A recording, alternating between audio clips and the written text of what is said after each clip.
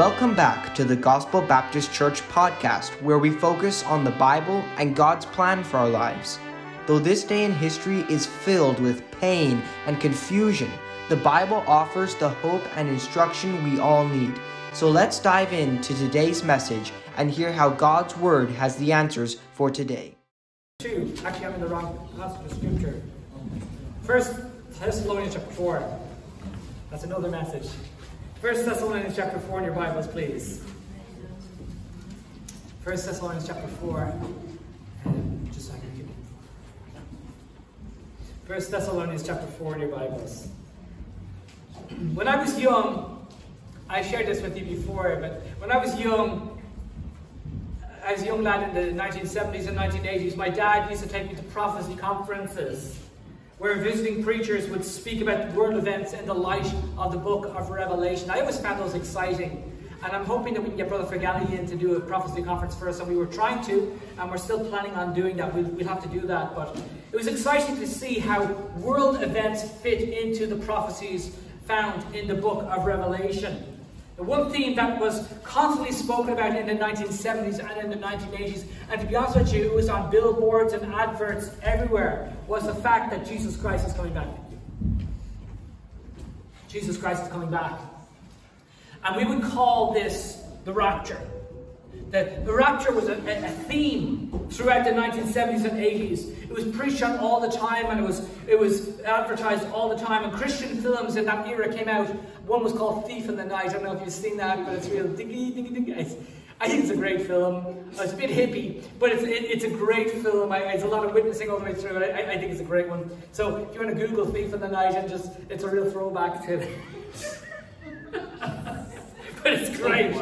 But anyway, I like that one. But anyway, it reveals the plight of those who were left behind. On that note, a series of films called the Left Behind series came out.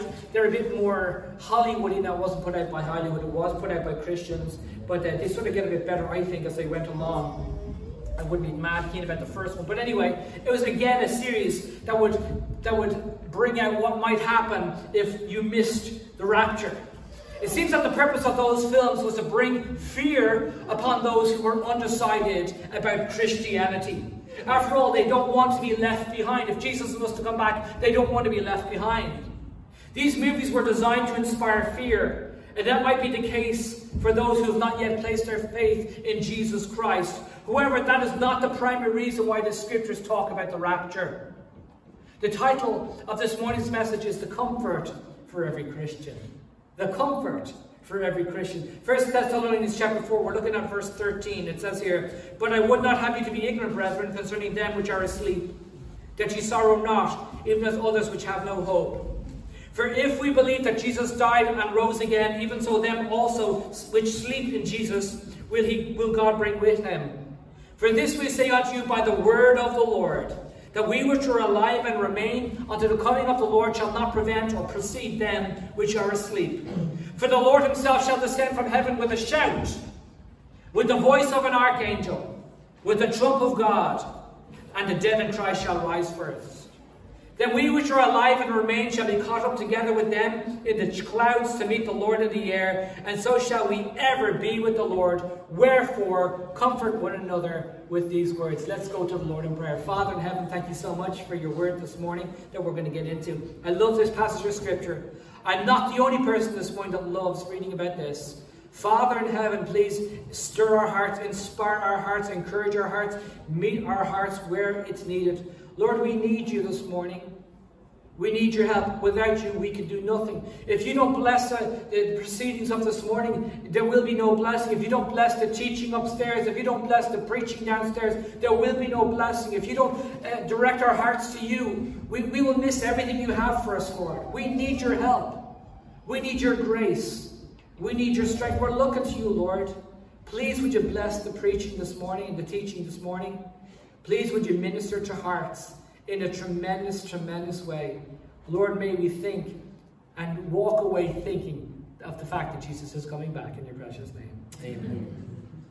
So number one, the Thessalonians were not ignorant of the rapture. The Thessalonians were not ignorant of the rapture. Verse 13 begins, "But I would not have you to be ignorant, brethren, concerning them which are asleep, that ye sorrow not even as others which have no hope. You see, the situation was that they were losing loved ones. And thankfully, these loved ones that they were losing had come to know Jesus Christ as personal Savior, because the gospel went out like TNT, if you like, in the first century. It was explosive. Many people were getting saved. Salvations were exponential. Tremendous work of the Holy Spirit in the first century. And it's tremendous to know all these people around you were getting saved, but their loved ones were dying, maybe through persecution, maybe through other reasons people were dying. And they were believers. But these believers who lost their loved ones were in tears. And there's nothing wrong with being in tears over your loved ones, because that's natural, it's human. But the point is that Paul was saying, don't weep like those who have no hope. Don't sorrow as those that have no hope, because I want to give you a reason why. And brethren, the Thessalonians were not ignorant of the rapture. Can I tell you this morning that many believers are ignorant of the rapture? They might be evangelistic. They might even be avid readers of their Bible. They might put us to shame with how much they read their Bible and love their Bible. They might be conservative in many areas that are important to us, like the Bible version. They believe in the pure version of the Bible, like what music is appropriate in the church, not the rock music and all that type of stuff, and how believers should live. They might really believe in holiness, which is wonderful. They might be faithful soul winners. They might have a big heart for the lost, and put us to shame with how evangelistic they are. But hey, listen, we did well this week. Praise the Lord.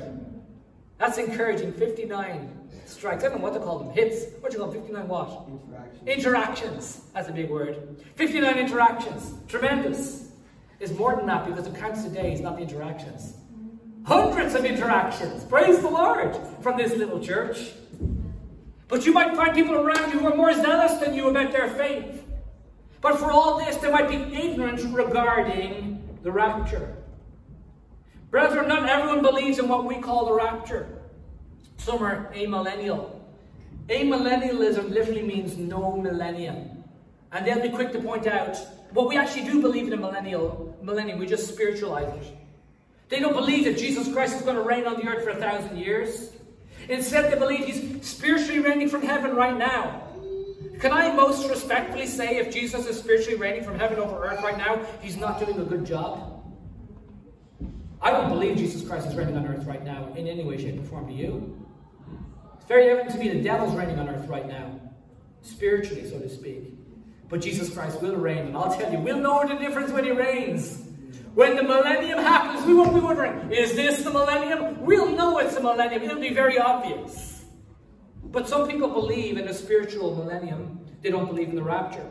Then others are post-millennial, and post-millennials believe that Christ will come back, but after 1,000 prosperous years of Christianity on earth, called the Golden Age. Brethren, Christianity did prosper when it first was preached. I'm excited about that. And there were, if you look throughout history, there was the Dark Ages, then there was the Reformation, there was the Enlightenment, there was the Reformation. And during the Reformation, a lot of people got saved.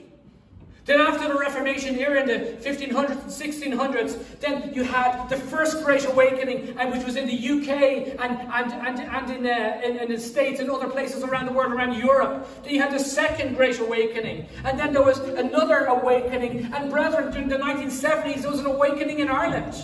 A lot of people got saved in the 1970s. Guess what was preached during the 1970s? Jesus is coming back, the rapture. There's not a whole lot of preaching on the rapture today, is there? You don't hear it all the time being preached.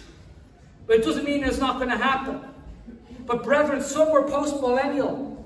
And many are post-millennial. And that was a view held by I would say probably the majority of believers until the First World War. And all of a sudden people realize this golden age is not coming. This Protestant view believes it's our job to bring in the kingdom, this post-millennialism. We want to bring in this golden age. You keep preaching the gospel till everybody gets saved and Jesus is going to come back. Brethren, that is not what the Bible says. Some are amillennial, some are post-millennial. But brethren, every Christian believes in the second coming of Jesus Christ, no matter what stripe they're from, no matter what flavor they are, if I can use that phrase. You're a flavor, amen? Hope we're the flavor of Christ to people. But anyway, every Christian believes in the second coming of Jesus Christ. But some are ignorant of the rapture happening first. Verse 13. Paul said, I would not have you to be ignorant, brethren, concerning them which are asleep. Some are ignorant. But the Bible does teach us that the rapture is coming first. Titus chapter 2 verse 13 calls it that blessed hope. Praise the Lord. It's a hope. 1 Corinthians 15:51 calls it a mystery. It will happen in a moment. In the twinkling of an eye, our Savior Jesus Christ made us a solemn promise in John chapter 14 verse 3. I go and prepare a place for you, and I will come again and receive you unto myself, that where I am, there ye may be also. That's a promise. Jesus Christ promised he's coming back, and he promised he's going to come back and take us to be with him. Isn't that what the Bible says? That's the blessed hope. That is the expectation of every Christian. The rapture is not a biblical word. It's not a Bible word. You won't find the word rapture in the Bible. That's why some people say it shouldn't be used. Well, I want to tell you something. The word Trinity is not in the Bible either. But we believe in the Trinity. Amen? Father, Son, and Holy Spirit. 1 John chapter 5 verse 7. There are three that bear record in heaven. The Father, the Son, and the Father, the Word, and the Holy Ghost. And these three are what? One.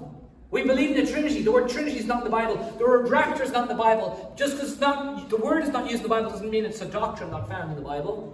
The word rapture comes from the Latin rapio, which means to snatch.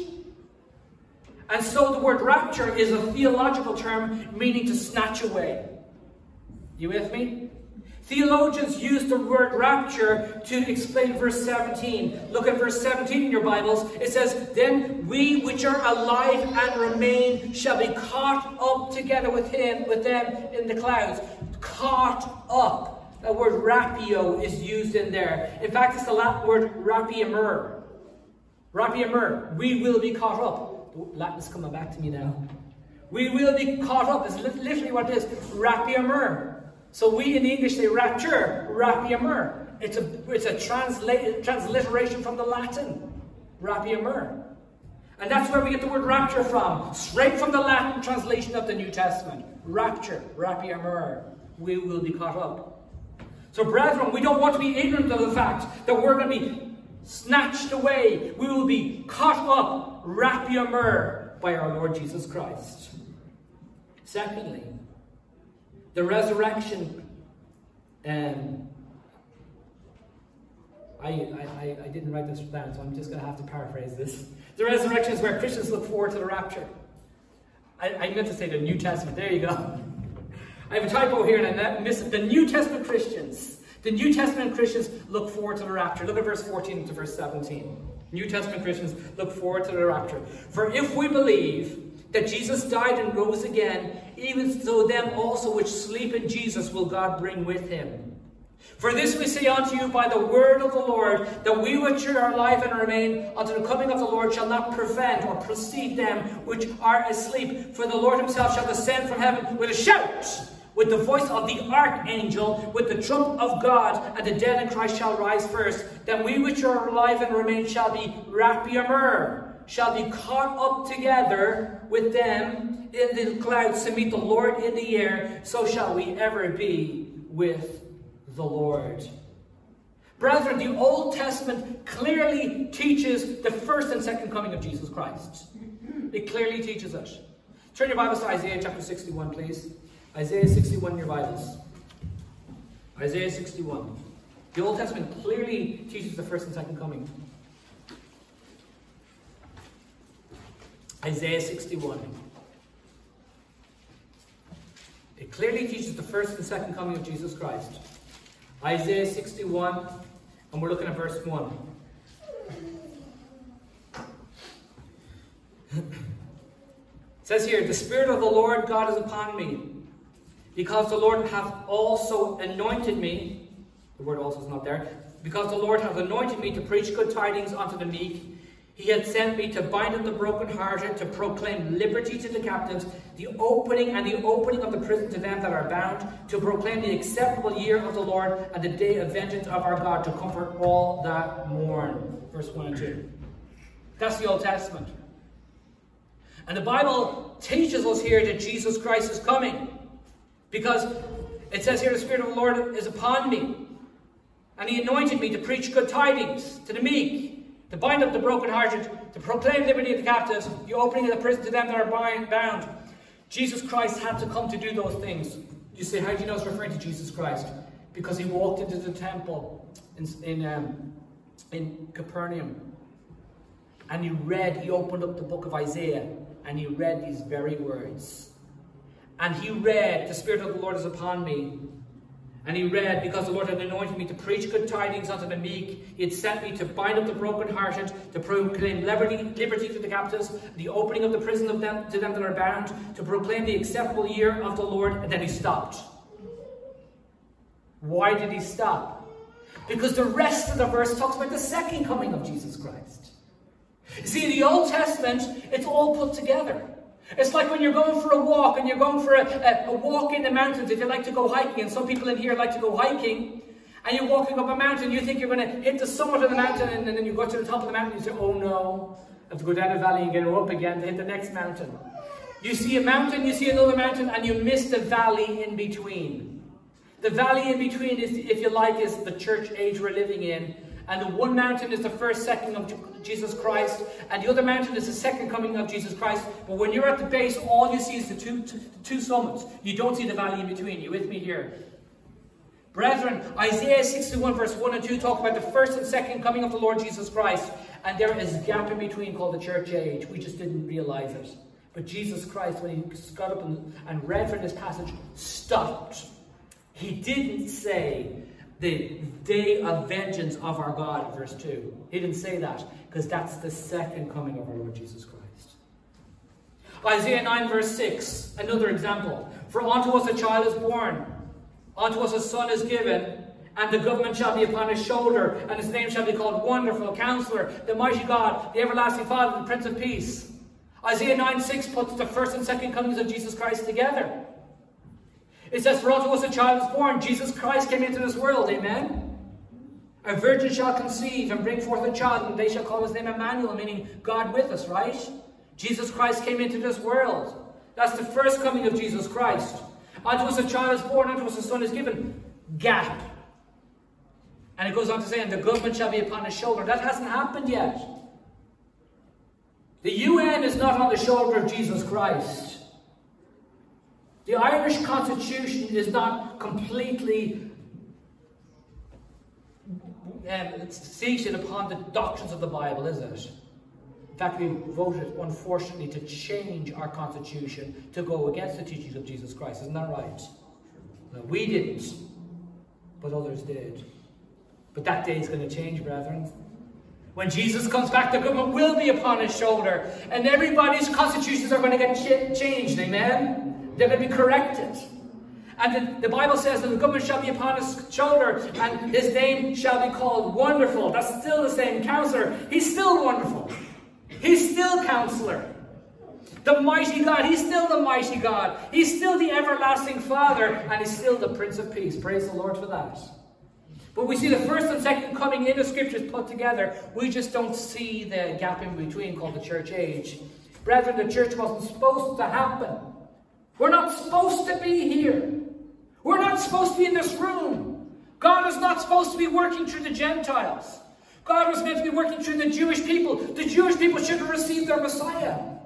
They should have received him as their king. And then if they had received him as their king, then he would have fulfilled the second coming prophecies. Do you understand what I'm saying? The reason why he has to come back the second time is because he was rejected the second time. Or the first time. But that's going to change. When he comes back the second time, he's not going to be rejected. The Bible tells us in Romans chapter 11, all Israel will be saved. They won't reject him the second time. Praise the Lord for that. But the Old Testament clearly teaches Christ's first and second coming to earth. Together, albeit it's together, but they teach it. And the second coming, brethren, is referred to as the day of the Lord. The phrase, have you read through the Bible and seen the day of the Lord? Have you seen that phrase? That phrase is used multiple times in Scripture. Isaiah 2:12, for the day of the Lord of hosts shall be upon everyone that is proud and lofty, and upon everyone that is lifted up, and he shall be brought low. Excuse me. When Jesus Christ comes back the second time, the day of the Lord is going to occur, and the lofty are going to be brought down low. Jeremiah 46:10, for this is the day of the Lord of hosts, the day of vengeance, that he may avenge him of his adversaries. Joel 2:11, for the day of the Lord is great and very terrible, and who can abide it? Makes me think of Handel's Messiah. Who shall abide the day of his coming? Tremendous words. Handel wrote the Messiah based on many scriptures, many prophecies, and tremendous piece. Even reading through it is a blessing. Zephaniah 1:14, the great day of the Lord is near. It is near and hastened greatly. Even the voice of the day of the Lord, the mighty men shall cry there bitterly. Praise the Lord. Let not the wise man glory in his wisdom, we said in Sunday school class. Let not the rich man glory in his riches. Let not the mighty man glory in his might. But let him glory in me, the Lord says. That he knoweth and understands that I am the Lord. But the day of the Lord is going to fix everything. You see, people lift themselves up in pride. There is no God. If I was to stand before God right now, I'd put him in my place. They have no idea. Blind men can say all sorts of things about colours they've never seen. Blind men and children can make all sorts of statements about mathematical equations that they've never experienced or worked through. Brethren, when we see Jesus, when everyone sees Jesus, people are going to fear and quake. And on that day, you want to be on the right side of God, amen? You want to be on the right side of God. Zephaniah calls it the day of the Lord's anger. Brethren, the rapture is not the second coming of our Lord to earth. The rapture is a resurrection to the heavens, not a return to earth. Let's go back to in our Bibles to 1 Thessalonians chapter 4. 1 Thessalonians chapter 4, verse 16. I'm not talking about the day of the Lord this morning. I'm explaining the difference. You got the first coming of the Lord. You got the second coming of our Lord to earth. The first coming of the Lord to earth has already happened. The second coming of the Lord of the earth to the earth will happen. But the rapture has to happen first. The rapture is not the second coming of our Lord to the earth. Look at verse 16. It says here, for the Lord himself shall descend from heaven, the trump shall resound, and the Lord shall descend, even so it is well with my soul. We sing that song, right? Based on verse 16. The Lord himself shall descend from heaven with a shout, with the voice of the archangel, with the trump of God, and the dead in Christ shall rise first. Verse 17, then we which are alive and remain shall be caught together with them in the clouds. The Lord is going to descend to the clouds, brethren. He's not descending to the earth. The meeting place is in the clouds.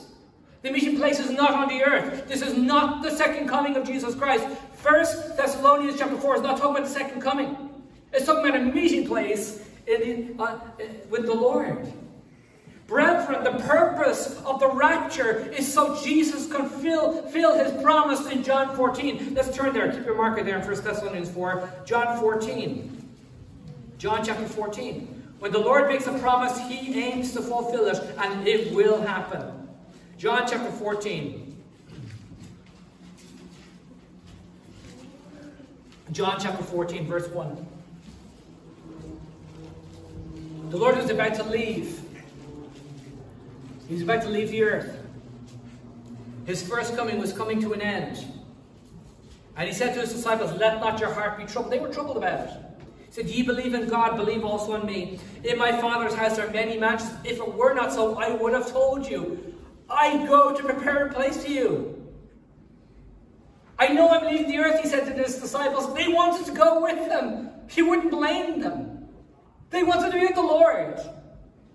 And Jesus said, if I go and prepare a place for you, I will come again and receive you unto myself, that where I am, there you may be also. Jesus Christ said, I'm coming back to receive you unto myself. And brethren, that's the rapture. That's what the Lord wants to do. He wants to come again to the earth. The meeting place is in the clouds. It's not on the earth. And he wants to receive us unto himself, that where he is, where is he in heaven? In heaven, right? There we may be also. The rapture is called a mystery in 1 Corinthians chapter 15, verse 51. We don't need to turn there. Behold, I show you a mystery. It's a mystery. Theologically, a mystery is a doctrine that is concealed in the Old Testament, but it's revealed in the New Testament. It's not you won't see the rapture taught in the Old Testament. It's not there. In the Old Testament, you see the first coming of the Lord Jesus Christ. Excuse me. You see the second coming of the Lord Jesus Christ, and they're both put together oftentimes in Scripture, except for the day of the Lord, which is the second coming of the Lord. But you see them put together. But the rapture happens in between. It's a mystery. A mystery means it's not spoken about in the Old Testament, but it's a new doctrine explained in the New Testament. That's what a mystery is. And brethren, there's much teaching about the second coming in the Old Testament. The second coming is not a mystery, but the rapture is a mystery. There's no teaching about the rapture in the Old Testament. It's a mystery revealed and explained and taught in the New Testament.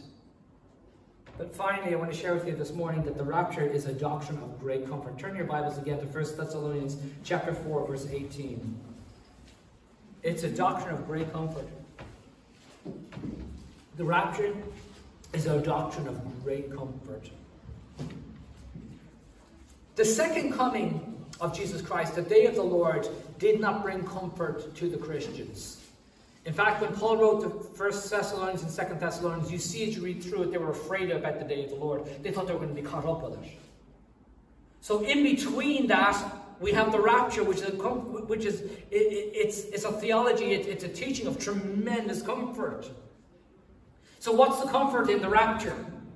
Verse 18 tells us, 1 Thessalonians 4, verse 18, Paul said, wherefore comfort one another with these words. So where's the comfort? Well, contextually, the comfort was your loved ones who've passed on before you, who are in Christ, who've been saved, you're going to see them again. That's comforting. But let me give you some more comfort this morning. What's the comfort in the rapture? Number one, there's comfort in knowing we don't have to face the wrath of God. We don't have to face the wrath of God. Brethren, the wrath of God abides upon sinners. This is what the Bible says. Most respectfully, if you're sitting there in your seat, and if you've not yet been saved, the wrath of God is upon you. God is angry at you because of your sin. It's just the way it is. The only way you can have that wrath removed is you need to go to the cross and get cleansed by the blood of Jesus. Brethren, if you've been saved, that wrath has been removed. And that wrath has been removed, and you've been declared righteous, being justified by faith with peace with God through our Lord Jesus Christ. And if you're justified, if you've been declared righteous, then there's comfort in knowing you're never going to face God's wrath. God's wrath is going to be poured upon this world. I mean, we take a look at what's going on in the curriculum, in the curricula, in the schools, and our heads spinning. And if your head's not spinning, you just don't know what's going on. You need to get yourself versed in what's going on, because you need to know. It's not edifying. It's not encouraging. God is angry at that stuff. And God has to deal with this. God can't allow this sin to continue. God hates pride. That's what the Bible says. God resists the proud, but he gives grace to the what? To the humble. And so God has to deal with this sin of this world. He has to come back in judgment. The second coming of our Lord Jesus Christ is all about God dealing with the sin, and it's not going to be pretty. But if you've been saved, the comfort for you is you're going to be taken out of it. You're not going to have the judgment of God poured upon you. You're not going to be part of that. You're not going to face the wrath of God. There's comfort in that. But secondly, there's comfort in knowing that we're going to be with the Lord forever. Sin separates us from the presence of the Lord. Have you ever wondered, why can't I see God? Why is he invisible? Don't you want to just see Jesus? See what he looks like? See the smile upon his face? See his love that he has for his own creation? But we can't see him. Because the Bible says, behold, the Lord's hand is not shortened that it cannot save, or his ear heavy, neither his ear heavy that it cannot hear. But your iniquities have separated between you and your God, and your sins have hid his face from you, that he will not hear. And so the Bible tells us that sin separates us from God. And while we still have this sin with us, which is dealt with at the cross, but while we still have this sin with us, we can't see God face to face. We're not holy enough. We're not pure enough. We're not like him, who is the pinnacle, the epitome of all beauty and glory and holiness. We're not like that. But the rapture is going to fix that. Because when the rapture happens, our sin nature is left behind. If you're born again, you've got the old nature you're born with, but you've got the new nature. You're born again. And when we get raptured, our new nature goes with us and the old nature gets left behind. Amen? That can be left behind. When we see Jesus, our sins are permanently removed. And brethren, we're going to be able to enjoy unbroken, perfect fellowship with Jesus Christ. Imagine never having to apologize ever again. Imagine never feeling distance from God ever again. Imagine just being able to be in that sweet presence. Listen, we get a taste of heaven being in the house of God. When we sing songs of the redeemed and we rejoice in that, when we get into scriptures, we feel the presence of God, our hearts are blessed. Brethren, this is a permanent thing. This is a permanent thing. Unbroken fellowship. Sometimes you walk away from a stressful situation, you say, I just want some peace. But when we're with the Lord Jesus Christ, it's perfect peace. Brethren, our personal relationship with the Lord Jesus Christ will be at its zenith at the rapture. It just won't be able to get better than that. That's wonderful. There's comfort in knowing that we're going to be with the Lord forever. There's comfort in knowing we don't have to face the wrath of God. Thirdly, there's comfort in knowing that we might not have to face death. I think if you're a Christian, you don't fear death. But if you're human, you fear the process of death. Like if we're going to die, let's die quickly. Nobody wants to go through a slow death. It's horrific to watch someone die slowly, isn't it? Brethren, death in the Bible is just separation.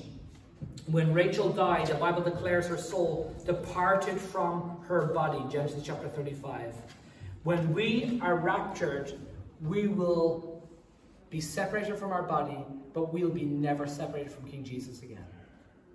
It's amazing to think that when we get raptured, we'll never have to face death. That's a wonderful thought. I think we all sort of want that. There's comfort in knowing that. There's also comfort in knowing that we will never sin again. Man, we can let our side down pretty badly, can't we? I wish I didn't sin. I wish I didn't hurt people. I wish I didn't offend my God. But I'm a sinner. And I'm not going to make excuses for my sin, because if I make excuses for my sin, I'll continue to do the same things, right? But there's going to come a day when that's going to be no longer a problem. And I want you to understand, if you're born again, if you put your faith in the blood of Jesus, Jesus, when he died on the cross, he took all your sin on the cross. He didn't take half your sin. He didn't take 3/4 of your sin. He didn't take 9/10 of your sin. He took all of your sin on the cross. All of it. Past, present, and future. Amen? And when he died on the cross, he took all of your sin. And if you have your faith in him, if you have repented, you say, I don't want that sin, Lord. You can take it all. If you've repented of your sin and you put it on Jesus Christ and he has saved you, when you get raptured, it's all left behind. There's comfort in knowing that we're never going to sin again. We're with the Lord. It is going to be perfect. Have you ever tried to have a good day of not sinning? Probably lasts a few hours, maybe, best. There's going to come a day, if you've been saved, you're going to spend the rest of your life never sinning ever again. Isn't that a wonderful thought?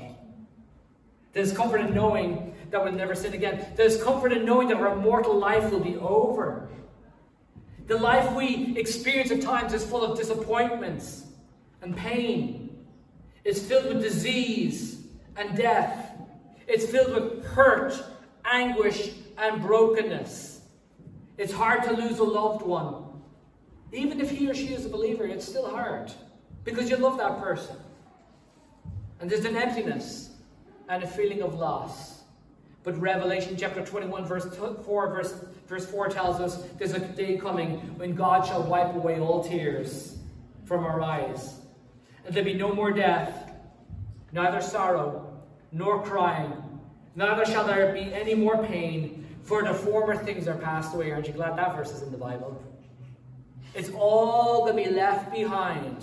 This mortal life and all its disappointments and all its failures and all its struggles are going to be left behind. You're going to have no more stress. It's all going to be gone. There's comfort in knowing that this mortal life will be over. There's also comfort in knowing that the battle will be over while we're here on earth. If you're trying to live for God, you're going to face opposition. And your opposition might come from family members. Your opposition might come from friends. Your opposition might come from neighbors. Your opposition may come from people you thought, that's the last person I would think would stand against me. Your opposition might come from your circumstances. Your opposition might come from your health frailties. Your opposition might come from your personal struggles. But I want to tell you something. All our opposition is spiritual, because the Bible tells us we wrestle not against principalities and powers, we wrestle not against flesh and blood, but against principalities, against powers, against the spiritual wickedness of this world, and the darkness of this world, and spiritual wickedness in high places. Our opposition is spiritual, but when we're raptured, the battle's over. Now, I know right now, if you're a Christian, you say, I know the victory is won. I know Jesus died on the cross. I know he rose again. And I'm with him. I have the victory. But you struggle in life, isn't that right? And the reason why you struggle in life is because the battle's not over yet. But when Jesus comes back, the battle is over. To take us to be with him in the air when the rapture occurs. So while on earth, we have to put on the full armor of God so that we can stand against the wiles of the devil.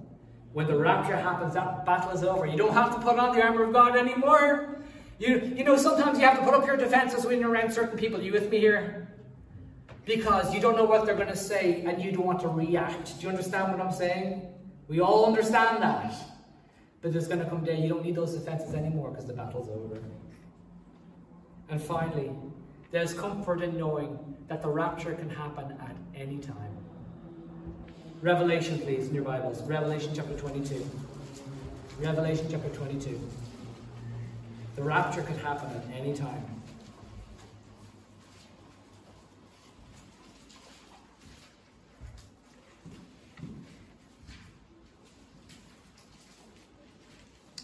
Some people say the rapture is not imminent. I beg to differ with them. The Bible says it is imminent.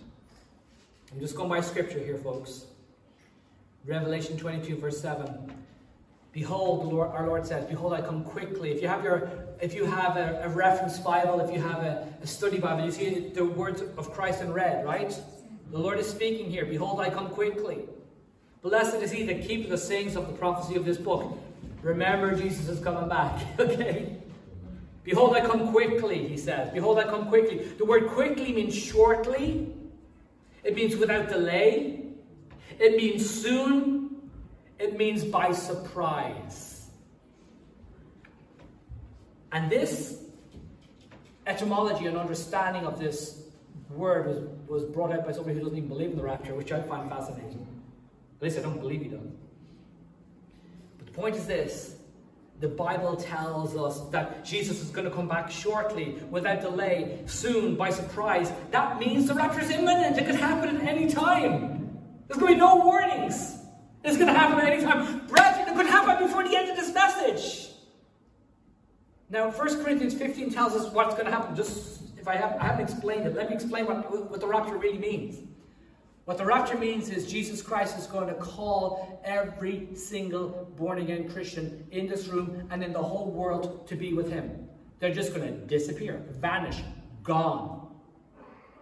You say the world will say aliens have abducted them. It's interesting. I'm seeing leaked information, I'm putting that in inverted commas, from the military of UFO sightings. You know, whatever. People are going to blame UFOs for millions of people disappearing. It's not UFOs, it's Jesus. It's not unidentified, it is identified in the scriptures. Jesus is coming back, and he's going to gather every born-again Christian to be with him, and they're all going to disappear. And we're going to be with Jesus. And those who have not repented, those who sat in church all their lives and tried to be a good person and probably been very kind, but who've never repented and never put their faith in Jesus because they don't really need to, they're going to be left behind. All those Christ rejectors who said, if God comes back, I'll tell you, I'll give a piece of my mind, they're going to be left behind. All those people who said, oh, science and the Bible don't agree, well, they actually do agree. It's just that you need to have the right kind of science. Oh, I don't believe in the Bible, I believe in science. I believe in science. I also believe in the Bible. They do not conflict. I love science. They don't conflict. But those people who put their faith in science falsely so-called, if I can put it that way, I believe in science, I don't believe in the Bible. They're going to be left behind. The intellectuals of this world who are too smart to believe in God are going to be left behind.